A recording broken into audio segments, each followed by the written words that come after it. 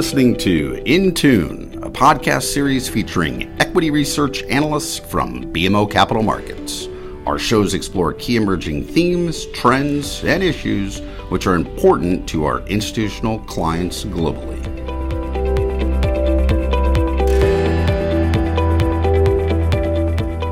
Every quarter, our equity research team releases the Best of BMO, which is a compilation of our broad macro views, as well as our best North American stock ideas for the next 12 months. Essentially, it's an idea book. I'm Camilla Sutton, MD in Equity Research, and today we run you through 6 of those ideas. Accordingly, I'm really pleased to be joined by 6 of our equity research analysts, including Rufus Hone for asset managers, Jackie Pribalowski for metals and mining, Jim Thalacker, utilities, power and renewables, Randy Uhlenberger for oil and gas, Kelly Banya for food retailers, and Fadi Shamoun for transportation. They will each run us through their Best of BMO idea for the next 12 months. Rufus, let's kick it off with you. What is your Best of BMO idea in the asset management sector? Thanks, Camilla. Our Best of BMO recommendations in the US financial sector are Nuvei, a digital merchant acquirer, Ally Financial, an auto lender, and Apollo, an alternative asset manager. In this podcast, I want to focus on Apollo, which is one of our best investment ideas in US financials, and there are 3 key points I'd like to make. Firstly, we think consensus earnings estimates for Apollo are too low. Following its transformational merger with life insurance company Athene at the beginning of this year, Apollo is the only alternative asset manager that's currently seeing an earnings benefit from the rise in interest rates and the widening of credit spreads. Currently, Athene is reporting record organic volume growth, while its profitability is also expanding as its spread-based business model benefits from higher rates and wider credit spreads. And we expect investors to revise their earnings expectations up through next year, as they're currently underestimating the upside from higher rates in this business. Secondly, Apollo's valuation is extremely compelling. Shares trade at less than 8 times next year's earnings versus an average in more benign periods in the low teens. So investors can buy Apollo at a trough valuation multiple right before a period where earnings growth is poised to accelerate meaningfully. Apollo has just concluded a significant hiring phase which has held back margin expansion until now. Meanwhile, better than expected fundraising this year should provide additional operating leverage through 2023. Taken together, we expect Apollo's earnings to grow at a 25% compounded rate through 2024, with even greater potential upside from M&A and more aggressive share repurchases. Thirdly, the sentiment around private markets and Apollo has been broadly negative year to date, and longer term, we expect it can improve from here. To give you a sense of how negative it's been, Apollo's shares have fallen over 20% year to date, and this decline has happened despite earnings estimates for Apollo increasing by 20% year to date. And investors remain concerned that rising interest rates, higher inflation, and the uptick in volatility will be a headwind for demand for alternative assets and for companies like Apollo. However, what we're actually seeing in the data is that while industry overall fundraising is experiencing headwinds, this hasn't been the case for the very large managers like Apollo, which have seen their fundraising rise year over year, while capital deployment has also been very strong. And as these market share gains become more apparent, this should help repair some of the negative sentiment around the stock. Zooming out, we expect over time investors will refocus on the long-term secular growth of private markets, and in particular on the resiliency of asset managers like Apollo versus the industry overall. We see Apollo as a core all-weather holding within US financials, and it's one of our top ideas in the sector today. Thank you. Rufus, that's an interesting one to watch. Thanks for joining us today. Jackie, moving to mining, can you walk us through your Best of BMO idea? Thanks, Camilla. Yes, we published 2 ideas in our Best of BMO report, our top base metals idea, Teck Resources, and our top precious metals idea, Agnico Eagle. In this podcast, we want to highlight our investment thesis for Agnico Eagle rated outperform. We have a US $68 per share 1-year target price, which implies a 60% return as of August 30th. This is a high-quality name. It's not inexpensive, but it is a reasonable value today. Since we first highlighted Agnico Eagle in our March Best of BMO podcast, its value has appreciated from a 5.5 times consensus EV to EBITDA multiple then to 6.5 times today. We see opportunity for Agnico to continue to re-rate further, both along with its peers as the gold commodity improves and to outperform its peers as well. There are reasons to be optimistic gold and gold equities, and we're definitely hearing investors are looking for these reasons to be optimistic. There's capital on the sidelines waiting to be reinvested in the sector, which appears to be overall well valued today. However, investors are cautious about being too early and are looking for the right entry point. If we do continue to see the conditions that are supportive of gold prices, we would expect meaningful and increasing funds inflow back into the sector. Fundamentals are supportive of a strong gold price environment. The mining industry's attention will turn to gold in September. Major industry conferences, including the Gold Forums Americas, will give gold companies and industry leaders a platform to showcase growth and value creation. And beyond the catalysts highlighted at conferences, we're expecting macroeconomic tailwinds, which will support the commodity price through the second half of this year. The US dollar could be weakened by expectations of less hawkish US monetary policy environment. A weaker US dollar could support sustained stronger gold prices, as US dollar is historically inversely correlated to gold price. Broadly, gold equities should also show signs of improvement. High operating costs were a major challenge in the first half of the year, but we're expecting unit operating costs to level off in the second half because of flat or modest declines to input prices, including fuel, explosives, steel, as well as naturally higher grades and production levels at many of the operations in the second half versus first half. And with operating cost inflation expected to flatten, we could be seeing a rotation out of the inflation-insulated royalty streamers and into mining operators, most specifically the large cap mining operators such as Agnico Eagle. We're increasingly positive gold, but we're keeping our bias to lower beta names. Investors are still cautious, particularly on the higher risk growth stocks. This rally hasn't really even started yet, so it's early days and it's not yet clear whether positive momentum can be maintained. Hurdles to overcome include the continued geopolitical uncertainty in many jurisdictions, cost blowouts on growth projects, and unpopular M&A beginning to creep back into the sector. It's a smaller scale of the challenges that this sector has seen in the past. So even though the market may turn bullish gold, we continue to recommend the larger, more liquid, safer, and more stable equities at this point in the cycle. Agnico Eagle checks all the boxes. In addition to tailwinds for the sector overall, we believe that Agnico Eagle offers company-specific features and catalysts, which will contribute to outperformance. It balances low-risk growth catalysts with positive momentum. Agnico's portfolio of assets has been thoughtfully assembled with a focus on relatively safe jurisdictions. We believe that this is appreciated in the current risk-off yet long-term bullish environment. It has projects which create value, including the meaningful Odyssey South Underground project, which was approved prior to the industry's major cost inflation pressures. Future growth and optimization are expected to be incremental in terms of cost and risk. And finally, the merger with Kirkland Lake has generated long-term value-creating opportunities, which we're sure to continue to hear about in the coming months. Agnico has best-in-class cost control. Agnico has also managed its operating costs extremely well this year. That's been helped by hedges on input costs and currencies, as well as through synergies achieved to date from the merger with Kirkland Lake.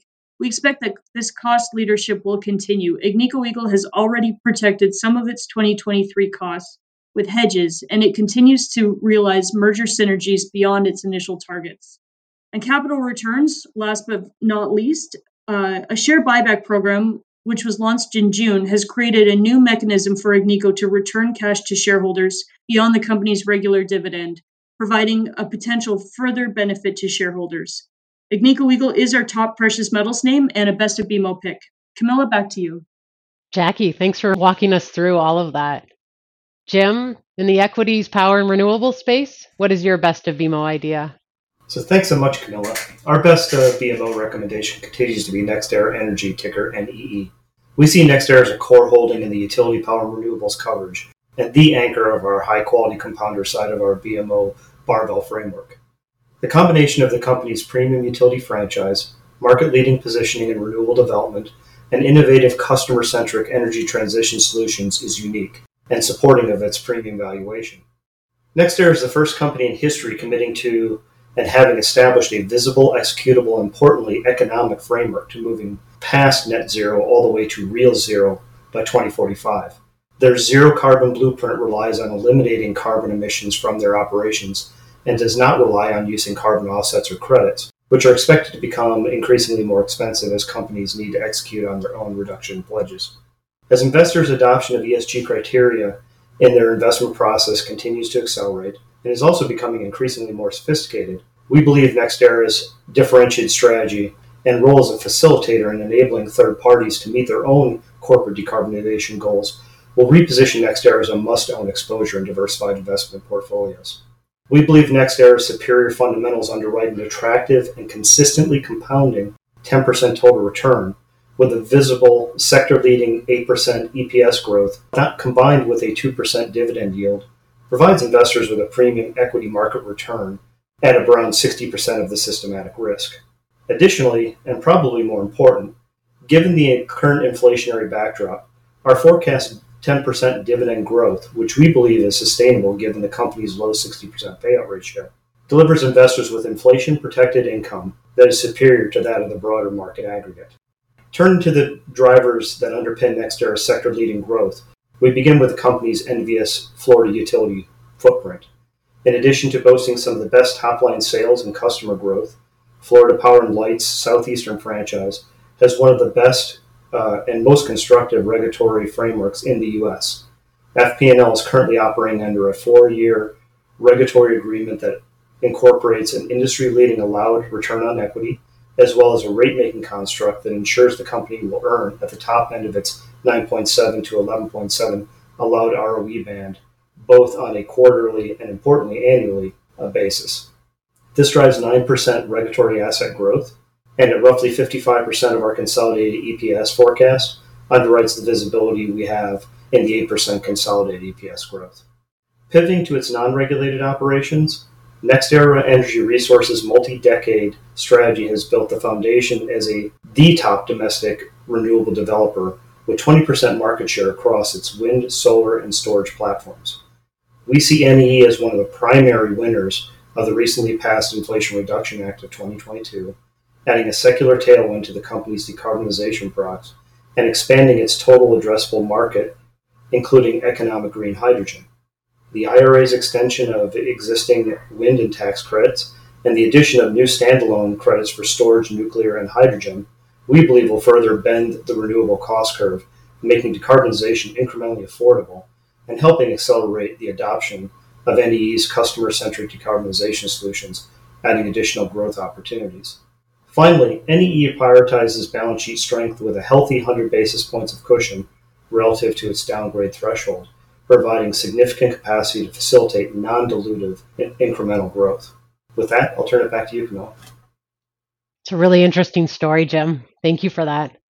Randy, what about in the energy sector? What is your best of BMO idea? Thanks, Camilla. Our best of BMO idea is Cenovus Energy, which we have rated outperform with a target price of $33 versus a current market price in the range of $25. However, before running through our thoughts on Cenovus, I want to make a few comments on the oil market, which has been a big influence on the performance of the oil and gas equities. Oil has been volatile over the last several months and has traded lower over the last 2 months in particular, but we remain bullish on the oil price outlook. Despite the relative weakness, we think investors need to understand that the world is in the midst of the most significant energy crisis since the 1970s. We believe that the factors weighing on oil prices are largely transitory. Firstly, demand has underperformed this year due to the global recession, rising rates, and other factors. As the recession comes to an end, we expect oil demand to resume its growth patterns that have been well established over the last decade. Second, oil supply has been higher than expected as Russian oil and product exports have continued to flow into Europe despite the war in the Ukraine. We expect tightening sanctions by the end of this year to start to reduce those Russian exports in 2023, which should help tighten the overall supply-demand balance.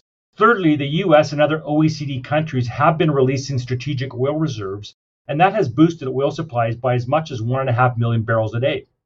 These programs are expected to have run their course by the end of 2022, again helping to tighten up that supply-demand balance. Against that backdrop, global oil investment is not growing at a pace that's sufficient to meet future demand growth. We believe this will become increasingly evident to investors over the next several years. Now on to Cenovus.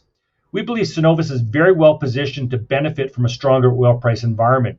The shares remain inexpensive relative to its peers at less than 3 times 2023 EBITDA while offering a free cash yield in excess of 20%. Many of the companies in the group are offering very attractive free cash yields. However, we think Cenovus could be one of the first companies to pivot to 100% distribution of that free cash flow.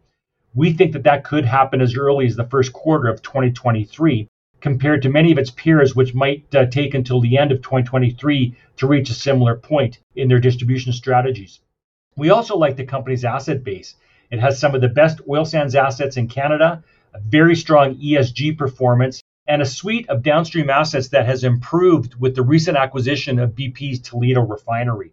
We believe all of these factors will coalesce to drive an expansion in Cenovus's valuation multiple relative to its peers and should drive additional share price upside. Cenovus is our top recommendation in the oil and gas group. And I'll leave it there, Camilla.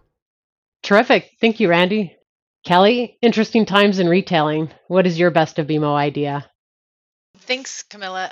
Walmart has been our top pick since the end of 2021, and we continue to believe that the stock is very well positioned as we look into the back half of 2022 and longer term. For a little perspective, in the fall of 2021, we outlined a thesis calling for a more price-sensitive consumer environment following the in-depth analysis we did on stimulus and market share for our multi-category retailers. And throughout COVID, we saw consumers really shift their spending priorities away from price at the top of their list and instead prioritizing safety and convenience in a way we had never seen before.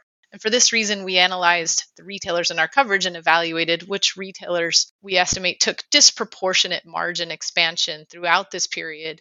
And with the thought process being that there could be meaningful risk to margins for those retailers when a more normalized environment returns. And Walmart not only stood out to us as a retailer that did not use this environment to expand margins to unsustainable levels, but should also benefit when the consumer returns to seeking value. And that's exactly what has been happening. Walmart noted with its 2Q earnings in August that both middle and higher income consumers are trading into Walmart while they're maintaining their core customer. And it appears this trade-in consumers are disproportionately purchasing food and consumables over discretionary, which remains a challenge, but an opportunity also in our view. So to put some numbers around near-term numbers, we believe Walmart's guidance assumes a very conservative second half. Their first half operating income for the U.S. alone, which is the lion's share of the company's profit, was pressured by non-structural excess inventory situation, which is plaguing the industry. But despite that, their first half EBIT was up about 15% relative to 2019. Which would put it at a 5% CAGR over the past 3 years. Now, the second half, we estimate, is planned down 3% relative to 2019, which seems highly conservative to us. And as we look out to 23, we forecast 2023 up 20% from 2019 levels, which is also a 5% CAGR.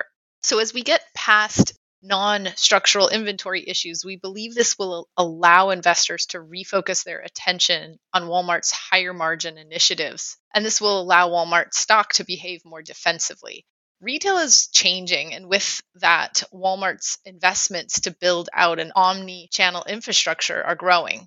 We estimate that Walmart's global e-commerce revenues are on track to reach $73 billion this year, and expect them to reach $100 billion globally in the next couple of years, with a goal of $200 billion just a few years after that. With this growth, we believe Walmart's digital advertising business will continue to grow. Walmart disclosed late last year that its digital advertising business was a $2 billion business and is on track for 30% growth in the first half of this year. We recently published a deep dive on retail media where we sized up the company's potential relative to industry leader Amazon. Amazon's ratio of digital advertising to its gross merchandise value, we estimate this at about just shy of 5% at 4.9%. And we estimate Walmart is only at 2.7%, highlighting the significant runway that the company has as it leverages this e-commerce platform. Walmart also has much potential to leverage its customer relationships in areas such as financial services and healthcare, which are earlier stage. So overall, we believe that these investments position Walmart well to continue balancing a more consistent earnings growth cadence in coming years. And despite these near-term non-structural inventory-related pressures, we believe Walmart's share price remains attractive for a global retailer with difficult to replicate scale and best-in-class price positioning. I'd also add that from an ESG perspective, we believe Walmart really stands out in our analysis of ESG. It may sound surprising that Walmart stands out in this analysis because it hasn't always been the case historically, but perhaps because of that history, Walmart has been, we believe, overcompensating for many years. And we believe they have accomplished many firsts, including but not limited to the first to tie executive compensation to ESG, the first retailer to submit a GHG target to the SBTI. And Walmart is really only one of 2 companies in our peer group that have an approved committed SBTI target with the goal of achieving zero emissions in 2040. So our target price of $160 implies about 25% upside, and this is based on 23 times our fiscal 23 EPS, which would be about a 15 to 20% rebound from this year of $5.81. From a valuation perspective, over the past 3 and 5 years, Walmart has traded at an average, a multiple of 21 to 22, with a trough of 17 and a peak of 27. So we think this is quite reasonable. Sounds like a solid story. Thanks for that, Kelly. Fatty, what is the best of BMO idea in transportation in your coverage universe? Thanks, Camilla. We have 2 recommendations for this edition of Best of BMO. First one is Air Canada. I'll note 3 reasons supporting our positive view on Air Canada. First, our bookings data suggests a very strong recovery in passenger revenue is underway, with third quarter tracking only 10% below 2019 levels, and the fourth quarter down only 2% versus 2019 levels. This is an improvement from the second quarter where revenues were down 20% versus 2019 levels. This is occurring against the backdrop of lower jet fuel costs and should deliver a strong improvement in operating margins and cash flow in the second half of the year. Second reason, we believe that Air Canada has structurally lowered operating costs by at least $500 million and is well positioned to capitalize on normalizing demand for air travel in the coming 2 years with a stronger competitive position versus pre-pandemic levels. The third reason, valuation. At current levels, valuation offers really significant upside as profitability is restored and the balance sheet improves.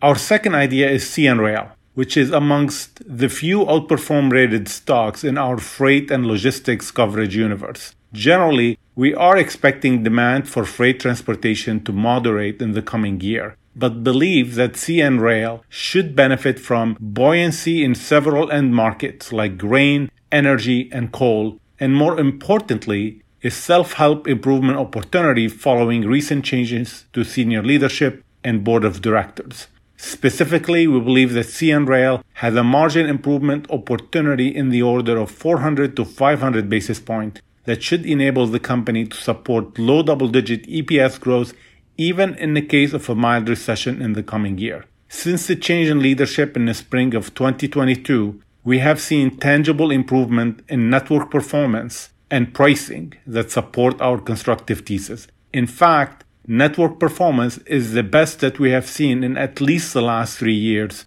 and pricing is ranging between 6 to 7%, well ahead of the cost inflation, and that should be supportive for margin as we move forward. Back to you, Camilla. Well, terrific way to close out the podcast. Thank you, Rufus, Jackie, Jim, Randy, Kelly, and Fatty for joining us today. BMO Capital Markets is proud to deliver thoughtful analysis of upcoming equity research trends that will prove important to clients' investment decisions through both this In Tune podcast, as well as our commodity-specific Metal Matters, hosted by Colin Hamilton. If you enjoyed today's In Tune podcast, please do subscribe and rate it.